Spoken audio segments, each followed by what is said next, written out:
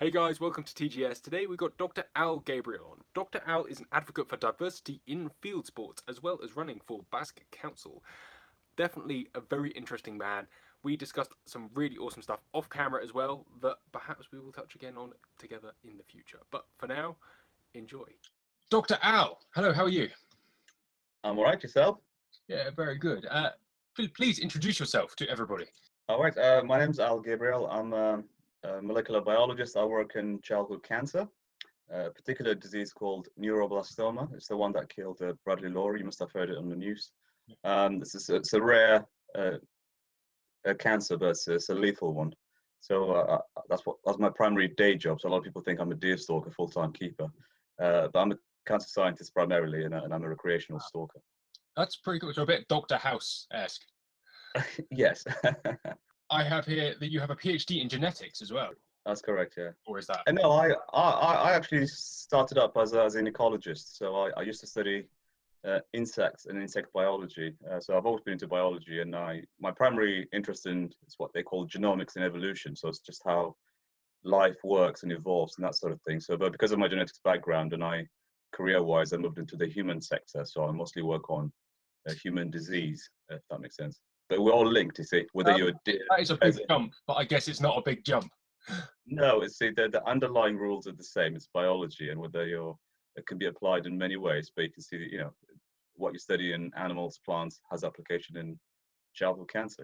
That's the beauty of life. On a personal note, you hunt, shoot, fish. What would you do in your spare time when you're not saving kids' lives? Uh, that's pretty much what I do. So primarily, I'm a deer stalker. I do a bit of fishing in Norway once or twice a year, or if people invite me over Scotland. Uh, Other than that, I'm a deer manager. I manage roe deer in Northumberland on private estates, and that's the only species we have up here. So I wouldn't say I'm a deer stalker. I'm a roe stalker. That's the only thing I stalk. That's the only thing I know about. Yeah. Yeah, which is That's pretty much. Yeah. That's good. You get out quite often.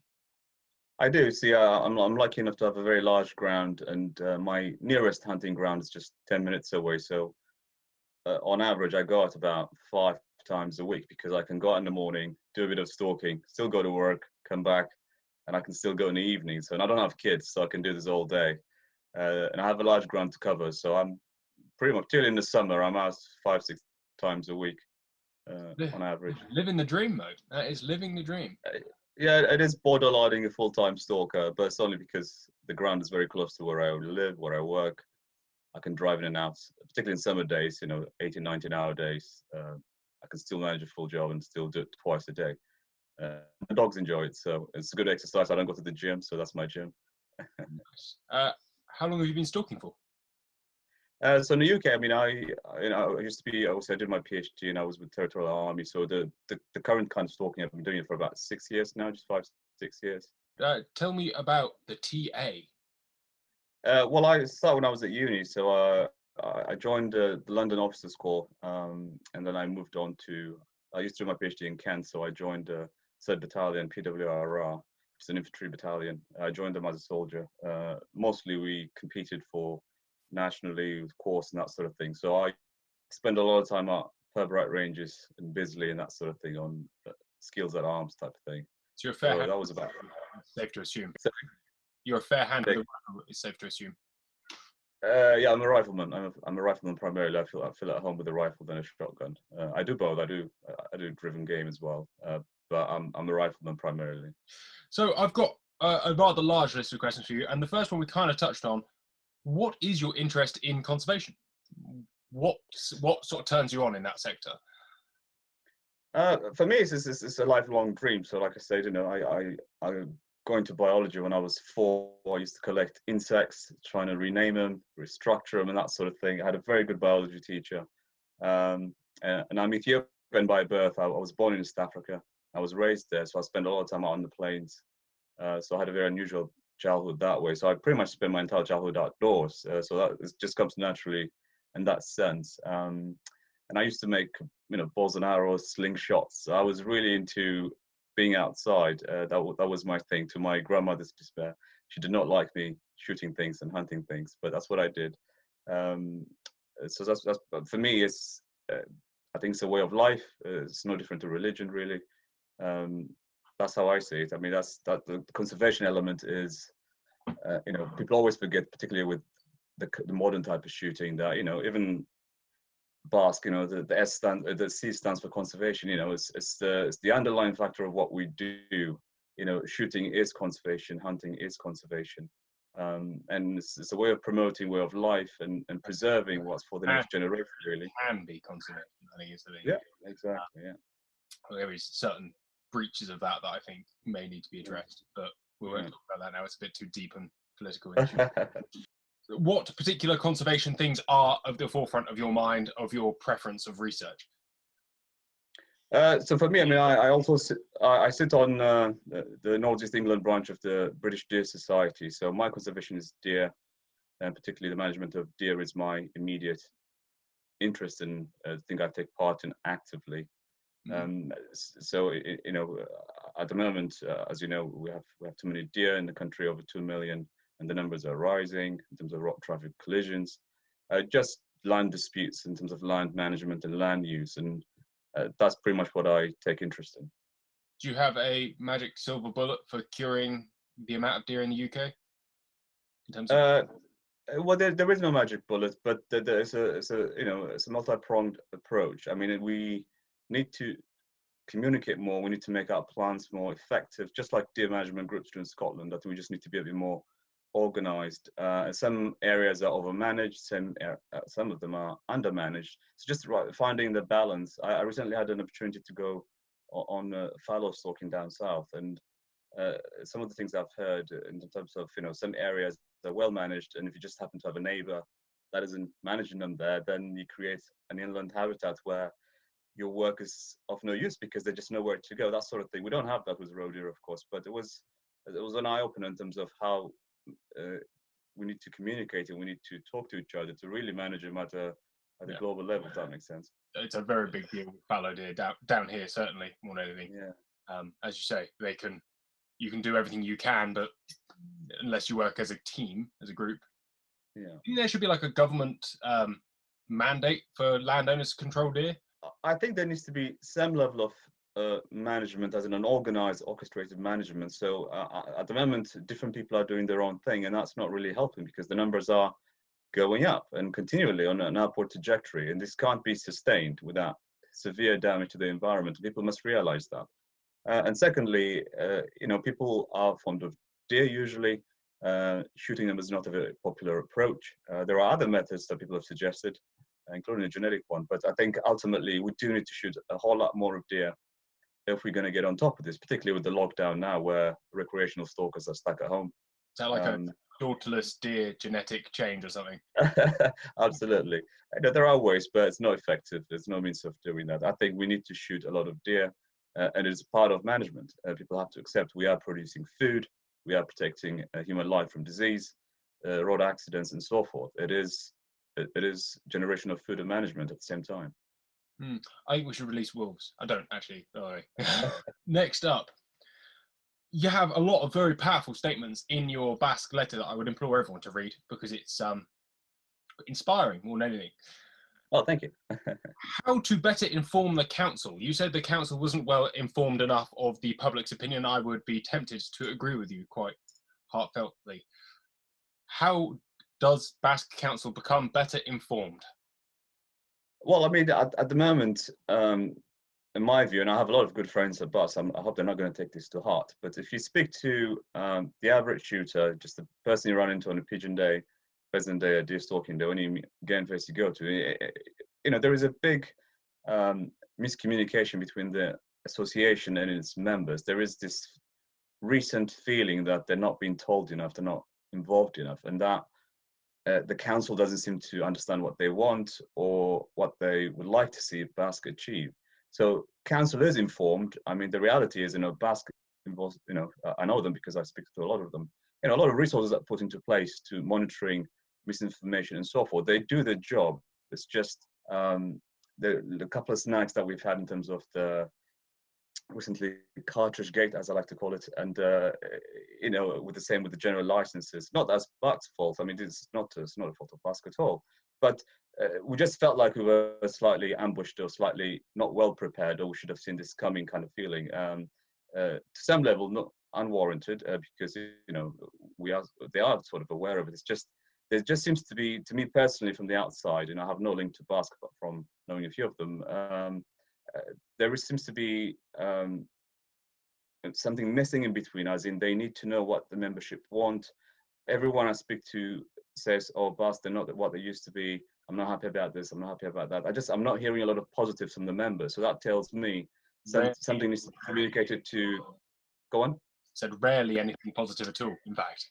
Exactly, and that has to be communicated to the council and the executive, and they need to, at the very least, acknowledge that. So even if the membership is not getting the right information, which is actually the case, because BATs actually do a lot of work that just doesn't get communicated back to the members. So there is disconnect. So what I mean by better inform the council is that people have to realize the council is composed of individuals who have full-time jobs, just like anybody else. They're not paid members, they are volunteers, essentially. That's what a council is.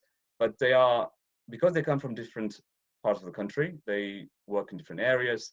You can't expect them to be fully aware of what's happening on a daily basis. That's the job of the executive, not the council.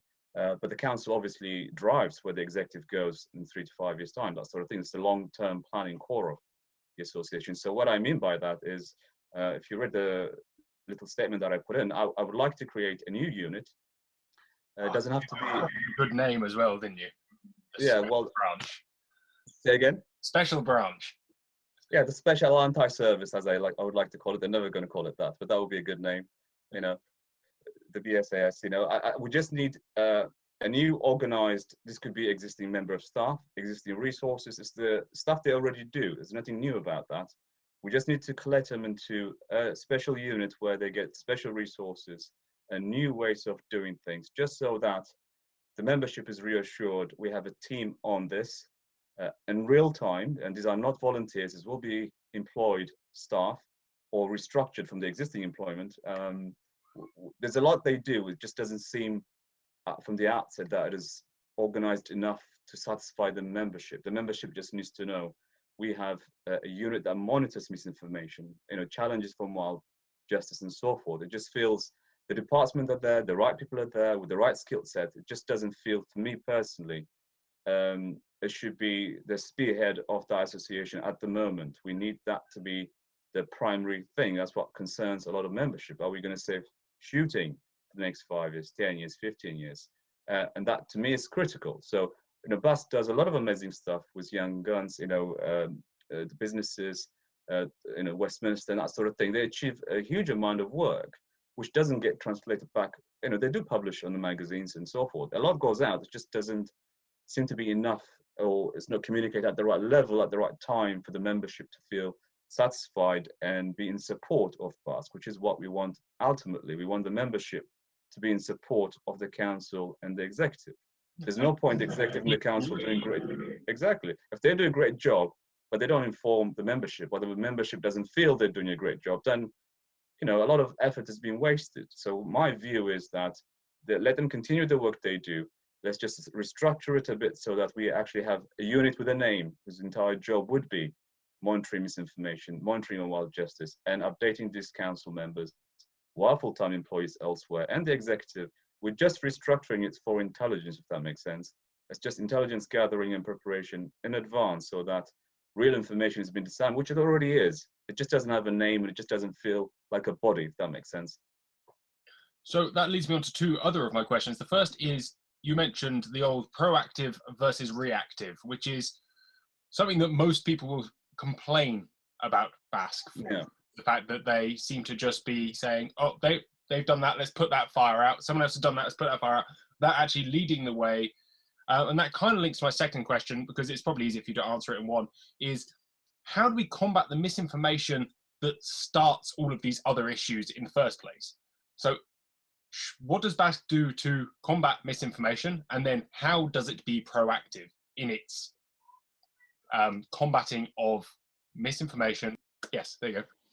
So, I mean, the biggest, a lot of, nonsense information is put out online. It's very easy to come up with misleading information as long as it suits, anybody else's, objective, which is fine. So the misinformation is, how do we monitor social media? How do we monitor the papers? How do we monitor all these forums and so forth? And I don't know the exact job title, but I'm sure there is a person at BASC whose job would be to monitor such things and update the executive and the council at some point.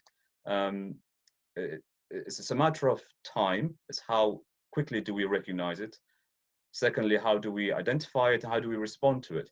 So some of the responses that you get from BASC at times feels very conveyor belt type response. You know, this statements after something has happened.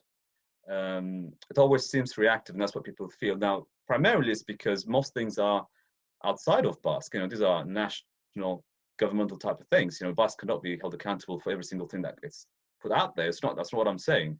What I'm saying is, how do we respond to it in a way that not just to highlight where the issue is. I mean, so once you get an incorrect print on a, obviously BASC always says, you know, regarding that published article on the Telegraph, so and so, we, you know, they'll put their statements out, which is fine. That's how the order of, that's how it should happen anyway. But my point would be, we need to have a global view in terms of how often are this type of misinformation coming out, who's pumping it out, how are they pumping it out, and how to best deal with that, not just article by article, but rather identifying the actual source. Who are these people? I know we call them antis. There are a few figureheads that we know of, but I mean, do we know how organized this is? So it's a matter of the barrage of misinformation is to be identified from the source, not be dealt with one article at a time, if that makes sense.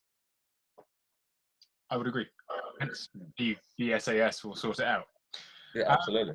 Next statement I would like to, if you would expand on for me, is you would like to form closer ties with other conservation groups. Yeah. What ones? And well, so basically, I had a conversation recently on Instagram from, I forgot his name, but he lives in Denmark apparently. But we have too many associations. I don't know if you noticed, but for a small island, for a tiny island, we do have a lot of conservation groups. You know, numerous, you know, a couple of dozen, you know, a dozen popular ones. So my view would be, firstly, we need to work together in the short term, because, for instance, when the lead shots, you know, news broke through, obviously was supposed to be a consortia, a decision of these associations together, which you know, it felt that way at the beginning, and then the whole cartridge thing exploded, and maybe not. My view would be, at the moment, if you look at, I don't know, the Moorland Association or Countries Alliance, NGOs, you know, they all do amazing work. You know, there's nothing to be said about that. But my view would be, which struck me recently, is that do we really need the number of associations that we have? Wouldn't it be better in the short term to work together, but actually ultimately, shouldn't we be unified? I mean, it should be a unification process where we should all be under a single umbrella. So my view would be, nothing has to change from what they do. You know, the Moorland Association can still be the Moorland Association. The BDS can still be the BDS. But do they all need independent CEOs, secretaries, executives? They're all doing the same thing multiple times. It is wasting time and resources. They are looking for membership. Somebody abandons BASC, goes to NGO. Leaves NGO, goes to countries. You know, we're not really, the denominator is not changing. There's X amount of, you know, shooters, conservationists outside. Wouldn't it be better if we reorganized and restructured ourselves, not in the short term, but let's start working better first, but with the aim of actually collaborating to a single, maybe have to be rebranded, I don't know. But I would feel better if actually all members of NGO, Country Alliance, they all went to a single association that manages us all. Then we only need one chief executive, one secretary, and one managing unit. And I think, given how small we are wasting a lot of money by, you know, joining this small association, which do excellent work. It's just we need numbers, and a place like Denmark has about, hunting has about a 95% approval rate. You know, we don't have anything like that here in the UK. So I think my view would be, we need to work together simply because we need to sing from the same song sheet and address the same issues in a concerted fashion, so we're not wasting our limited resources. And secondly, we should really be aiming towards unification. Unification, that we should be under a single umbrella that would protect us better. And in fact, I was reading the Basque Constitution recently. One of the roles and objectives of BASC actually is unification. There's the word unification, and that You should go and read it. It makes a fascinating read, actually. But one of the jobs of BACS is actually the constitution actually is to unify those who are involved in conservation and sportsmanship. So it's actually within our, within BASC, it's one of the duties actually is to unify and absorb anybody who's really working towards conservation and shooting. That's my view at least. I'm too passionate about it, but that would be my standing point. Let's start working short term, but with a long-term view of actually becoming a single umbrella. Yeah. I could lend my support to that based only on the almost complete changing of the Basque executive and still maintaining devolved powers to those who join Basque. Having communicated and worked with other organizations up to and including Basque, smaller organizations are a pleasure to work with by comparison. Speaking to a smaller organization, it goes up and down the ladder and tree are significantly quicker than going up the ladder and down again than with Basque, because you have so many floors and so many people and so many powers of veto that I feel like the big ship doesn't work because they don't devolve enough powers into their regional offices. And I think that would be much the same. This isn't about me, so I'm going to stop talking. A membership that resembles modern Britain. Yeah. What does modern Britain look like? And what does that membership in your head look like? There you go. Not the current Basque Council, definitely not. It does not look like that. I can assure you that. I mean, I've said this piece on Shooting Times and in the Basque magazine a while back. My viewpoint is that, shooting has an image problem, and people need to recognize that. It has a significant image problem. And the second bit is that people do not understand shooting because it's no longer part of their lives. The majority of the UK population lives in cities, devoid of wildlife and nature, and friends who do any outdoorsy stuff.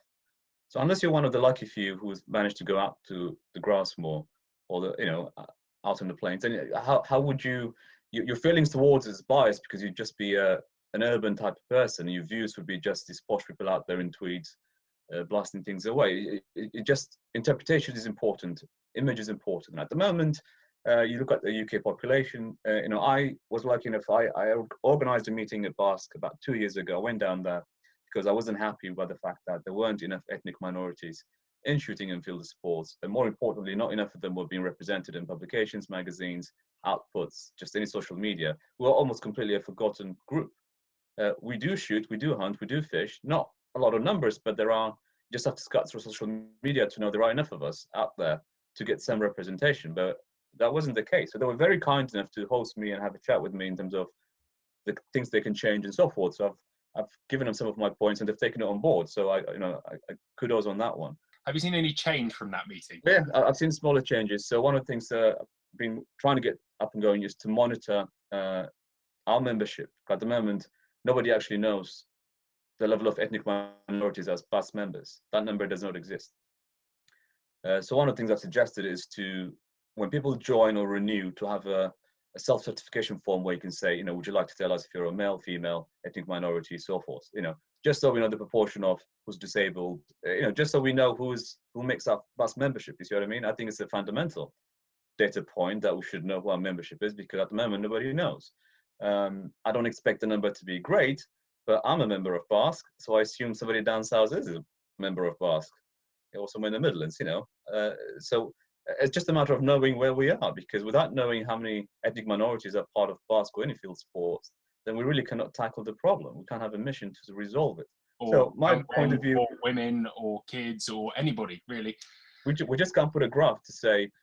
So that's something that's been worked on, as far as I know. Last email I sent that was being decided upon, so that'll be coming soon, I hope. But they have taken it on board, so I'm quite pleased with that. But these things take time, I accept that. So modern Britain is now composed of your native Brit, Africans, Asians, Caribbeans, and everything in between.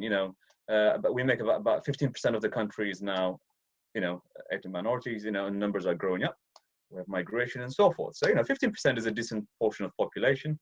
So by the same caveat, you would expect, I don't know, 5 to 10% of the council to resemble part of what the country looks like.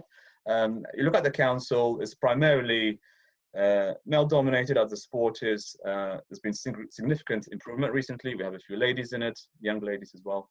But as far as I know, there are no minorities that are within the council or the executive, as far as I know. But like I say, we just need to. It's not about tokenism. It's just a matter of recognizing what modern Britain looks like and who our shooters are, who our conservationists are, and we just need to better represent them. It's a simple example as I can't remember the last time I picked up a hunting shooting magazine and saw anything minority as I don't know, a face off, I don't know, Seiko, face off, Tikka, pick anything, any shotgun, you know. It just considered something that you would never get away with it. If this was music industry, football, what have you, or any other industry, the police had to deal with this at some point, you know, they had to redress this institutional racism, as it were. Shooting does not have that. Let me be clear. Shooting does not have that. Everyone I've met have been kind, nice, and very friendly, and I've had no single experience as a result of my color. None. I can say that on record.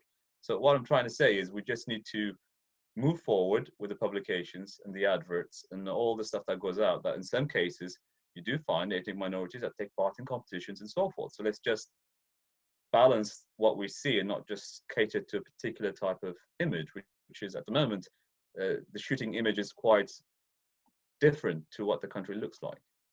Obviously, I focus on it because of what I am and who I am. But there is a slight change in the country, a slight change of shooters and people. You go to Clare Range on a Saturday. You know, it wasn't the case 13 years ago. I don't remember seeing, but now I see once in a while. I see an ethnic minority on a shotgun range. You know, it happens once in a while. So there is movement, and it just needs to be recognised and to be catered for, just like, you know, any other business, really, any other institution. Moving on from the subject, it's fascinating, by the way. Actually, before we move on from that, how would you look to appeal to more ethnic minorities and ladies? How does one go about promoting that as a Basque Council member? How would you go about promoting that? It's a tough one to crack. So I've been trying it. Ladies, I find it a lot easier because I live up in Newcastle. You know, there isn't a large ethnic minority. Like I always tell people, I don't go on knocking on doors trying to get them recruited. You know, so it depends where you are. I think the southern part of the country has you know, more ethnic minorities than up here. The first thing to say would be, like I've suggested to them, you do need ambassadors. You do need ambassadors to be the face of that objective. You know, if you're trying to encourage women, you need women as ambassadors who can go and show the sport off and recruit and educate. Same applies for ethnic minorities. You need ambassadors. You know, when you want to promote, you know, game, you know, you get a chef. You know, you have a chef ambassador who's going to make amazing meals and show us how versatile it is. It's the same principle as any minorities, really. You need ambassadors. And that's why the image needs to change. You know, having a minority on the council shows progress, shows that we are making an active effort to be inclusive. You know, having people on publication, social media, you know, that helps. That other people will see it and say, oh, hang on, if he can do it, I can. If she can do it, I can. And that's the sort of approach that we need. We need ambassadors. We need people that are relatable, that can go out there and recruit on our behalf. And that's what I've been doing, essentially. Let's talk about you for a bit more, actually, before we move on to anything else. What are your top 3 hunting experiences? There you go. That's always a good one. Oof. Good point. The best one would be Arran. So I had a raid slag out of Arran last year on a Basque scheme, as it happens. Beautiful. It was an amazing. It was been tracking for about 5 days. It's a 5-day trip. And I managed to take it down on day 5, about 3 hours before end of hunt, which was quite. And I've got on video with the roaring and everything. It was amazing. It was just there was a rainbow out that morning. You know, the sun was shining. It was just beautiful, beautiful scenery. And I shot it with a 270 with the round I reloaded, especially for the occasion. So I'm quite pleased with that. So that's the take-home message. That's the best one for me. And the other 2, I recently had Chinese water deer and a muntjac down in Sussex. That was a really good morning, 2 species, same day. And last one would be my first roebuck. Decent buck, was it, or just a memorable occasion? And that was a decent head, but it was a memorable occasion because it was just unexpected. Yeah. Yes. And what rifles do you shoot? Don't be asking.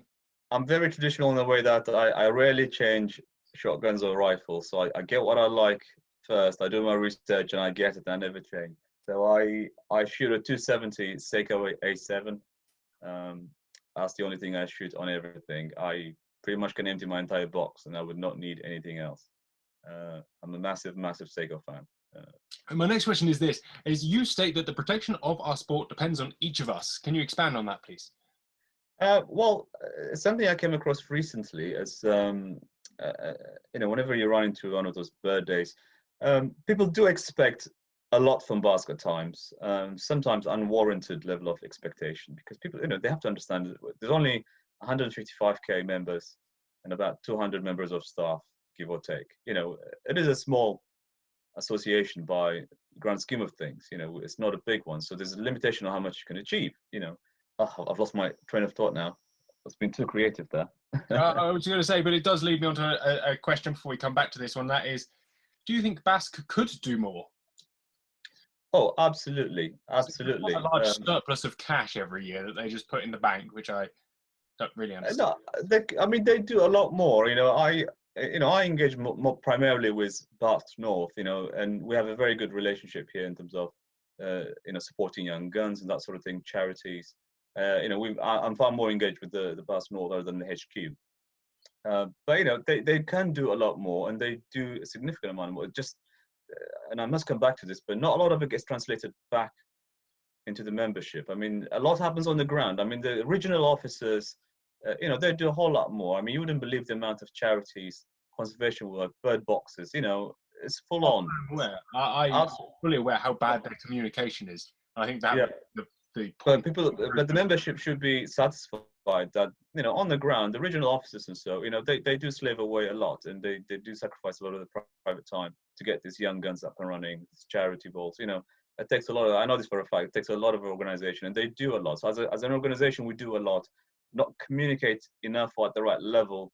There is this disconnect or rift, whatever you want to call it, between the HQ, big boys kind of decision-making process there, and how that gets translated back. And I think that's one of the things I really want to work on or highlight, is that we really do need to update our membership at the right time, at the right level, not just on need-to-know basis, which sometimes it feels like, which shouldn't be the case, I don't think. And we should be able to do that. So back to the original question of protection of our sport depends on each of us. That's the one. So it recently occurred to me that people do expect a lot from Basque, but when you ask somebody, and I, even as a person that is currently running for Basque election, I will tell you this frankly. When was the last time you took somebody out? Somebody that's never held a rifle or a shotgun before. When was the last time you gave a young person or a young lady an opportunity to go out in a more comfortable setting to, have a go at deer stalking, And most of the time people say, like, well, I don't know, I haven't done it for years. Well, that's not good enough. You as a member of Basque, as a shooter, anybody who goes out there to do any sort of ferreting, anything at all, you are an ambassador, you are the face of shooting or conservation. And if you yourself as a person have not at least recruited one person into Basque, or you have not taken one person out shooting or pigeon shooting, then you're not really being a very good conservationist. And I think our strengths comes from recruitment and education. And I think people who are member of Basque or not, they should really take this on board. The future depends on how many people we introduce, how many people we retain. I personally take, over 20 or 30 ladies a year out deer stalking for free. I have no interest in commercial shooting. I literally take them out for free so they get a chance at having a go. And anybody who wants to come and learn anything about deer, I am more than happy to spend the time to take them out, help them out with the applications, explain to them how applications works, and so forth. Simple things like calibers, shot placement. I get calls, emails. I actively spend X amount of time a week trying to engage with those comments and questions, because every person you recruit, I've had numerous people who've got their licenses as a result of me introducing them out to the field or helping them with the application, explain to them how it works. So I feel I've done okay for in terms of recruitment and retention. If everybody did the same, then the number will amplify. Like you said, on your last podcast, if we all recruited one person a year, our membership is 310,000, easy. But if people can't really take the responsibility of not even introducing one person a year, then it's really not fair to blame an organization for all the flaws that are out there. This is a big question it's a big problem. Shooting is a complicated effect. So we need to be responsible until you can satisfy yourself that you are recruiting enough, you're introducing enough people into shooting and taking game. I take God knows how many kilos of venison to work to give it to people who've never tasted venison before, just so they can say, oh, it's actually not that bad, or have a positive experience of what deer stalking involves. It's not just about pulling your trigger, it's actually bringing tasty meat. So I get requests, can I have can I get can I get this, can I get that, or do you mind getting me a haunch? I get a lot of requests, and I actually call it the meat run. I have a list of what people want, and whenever it becomes available, I provide them. And that's the kind of thing. Until you can actually prove that you've done that, then you yourself as a member are not really doing 100%. So how can you expect an organization to do the same? I do feel like people are very good at being told what to do. And I think Basque could do a better job of driving that. And I think what you just said is absolute perfect, absolute perfection. But I do feel like Basque could not make it easier, but encourage people to do it. Tell people to do it. Absolutely. A challenge, a new Basque challenge, and introduce one person. Let's double on numbers, It's not easy. I think there would be, well, wouldn't that be something if Basque You can start it. The double challenge, you can start it.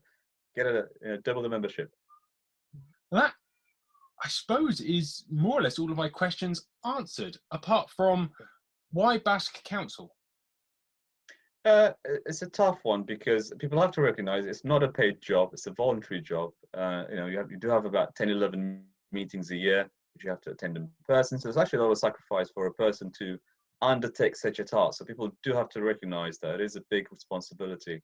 But primarily, though, it is the steering committee of BAS, so to speak, is where the policies are set for the next 3, 5, 10 years. So you can really implement change for the future. So you do your everyday work that you do with introducing people and be an ambassador for shooting.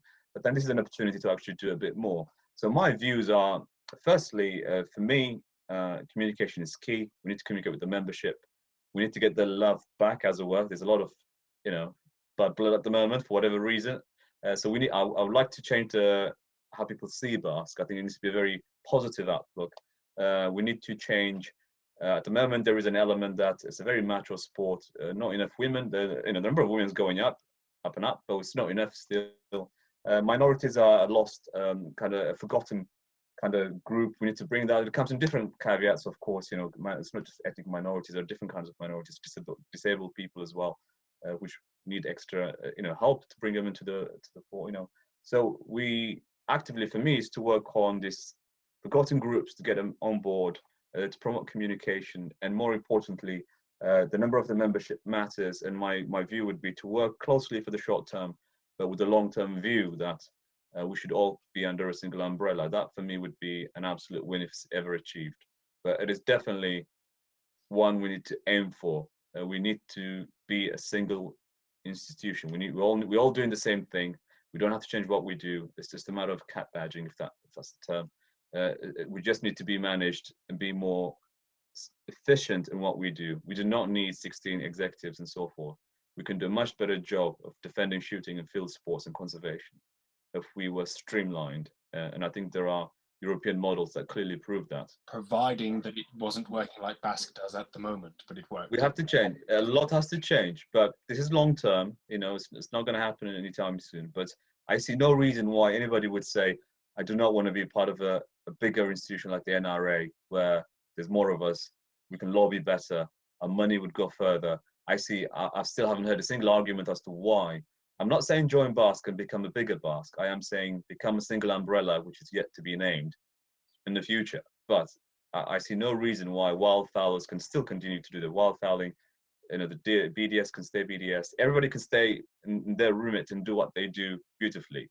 It's just a matter of structuring them and putting a cat badge and a new name so we can all be a bigger institution for the better. And I think there is a lot of personal conflict because some of the institutions are very old, some of the managing staff, egos, bad blood. There's a lot out there which is preventing such things taking place. But for me, as a young person, as a newcomer, I really do not care about that. I mean, people's egos and previous conflicts mean nothing to me whatsoever. What's important to me is that anybody who's managing these associations should be, at the very least, be positive, that we should be bigger and more organized. And I see no reason why nobody wouldn't feel that. I think that's the key information, I think. Finally, shooting and social media. What are your thoughts on the two going hand in hand? It's quite a contentious issue. Most older generations will say that the two things should be well hidden. Yeah. Younger people may be quite the opposite, but it's not guaranteed. What are your thoughts? We definitely should not be hidden. I think people who dislike hunting, shooting, will be very difficult to change their minds. You know, they'll always have some bias towards it.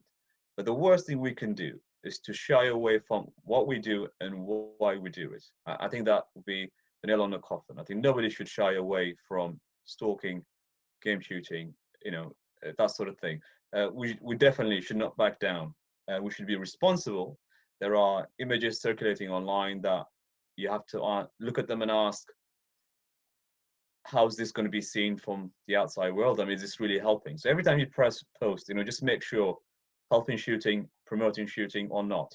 And that's the important thing. I think social media could be huge in bringing in this, you know, minorities, ladies, and just people who may not know about shooting to learn more about game shooting and deer stalking. It's a massive, massive medium, and it's for the future.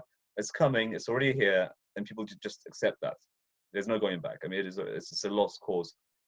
You know, trying to defend it is a lost cause. But what we should do, however, is educate people on how to present pictures that are supported. Every time you press play, just make sure it is helping.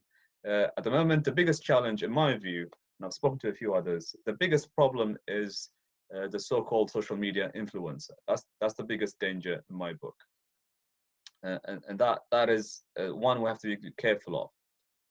Okay, can you expand on that a little? So my view would be, if you are a person who are professional in the trade, in the field, you're a full-time stalker, keeper, gamekeeper, whatever. If you are what you do, or you are well-versed, experienced, or you are aware of what you do to promote whatever you promote, then by all means, go ahead, by all means. But if there is an individual who has 100% just commercial interest, but at the same time pretending to be shooting or putting shooting in a bad light, or things that may not be real, or, you know, kind of, the question for me would be, everybody who's out on social media is not really representing our sport 100% to the letter, as in to what we are and what we do. So we just have to be careful who we're promoting as our ambassadors. Anybody out there with a shooting outdoor account and so forth really is an ambassador for shooting. So if we see something that is really not a representative of shooting or the kind of work that we do the British way, we should really, you know, put our hands up and say, hey, that's not right. You know, we shouldn't be promoting everybody and anybody with that there who may be pumping out the wrong information, you know, shooting a bird at the wrong season, that sort of thing. We just need to be careful who is our ambassador online. So I'm not saying let's regulate it or curtail it in any way. Promote as much as you can, as long as it's the right thing, it's something you enjoy and it is correct. But supporting individuals that are pumping out wrong information, incorrect information, often illegal in some cases, that cannot be a good thing for us long term. So I think the danger of social media is putting out things that would, you know, trigger change in regulation, which will affect us long term. So we have to be careful about what's put out there. So we just have to educate people, put the right information out, put the right picture out with the right sentiment and why we do it. So always have a reason why you killed something or what you manage the way you do. Educate people. It's for pest control. It's for dismanagement and so forth. We just have to be more conservation minded and not too commercially minded that we forget what we do, because that would affect regulation down the road. You know, whenever you see, it's the same thing as I'll give you a simple example, not related, but, you know, public shooting in Canada, all of a sudden AR-15s, automatic rifles, no longer allowed. What I'm trying to say, I don't have any opinion on the matter, but what I'm trying to demonstrate is a single event can trigger regulation, and we just have to be careful of who's out there, you know, putting out shooting information, outdoors information, who is really, you know, should they be supported? As in, you know, just because somebody has, I don't know, 100,000 followers, does not make them better conservationists, better hunters, better speakers of conservation. You know, we just have to be careful, nurture those who are real and are actually in it for the right reasons. That is conservation and passing on to the next generation. Does that make sense? I'm too passionate about this, but that's my viewpoint. It's a tough subject, isn't it? I think one needs to be aware that that 100,000 follower person, I will work back through your points, that 100,000 follower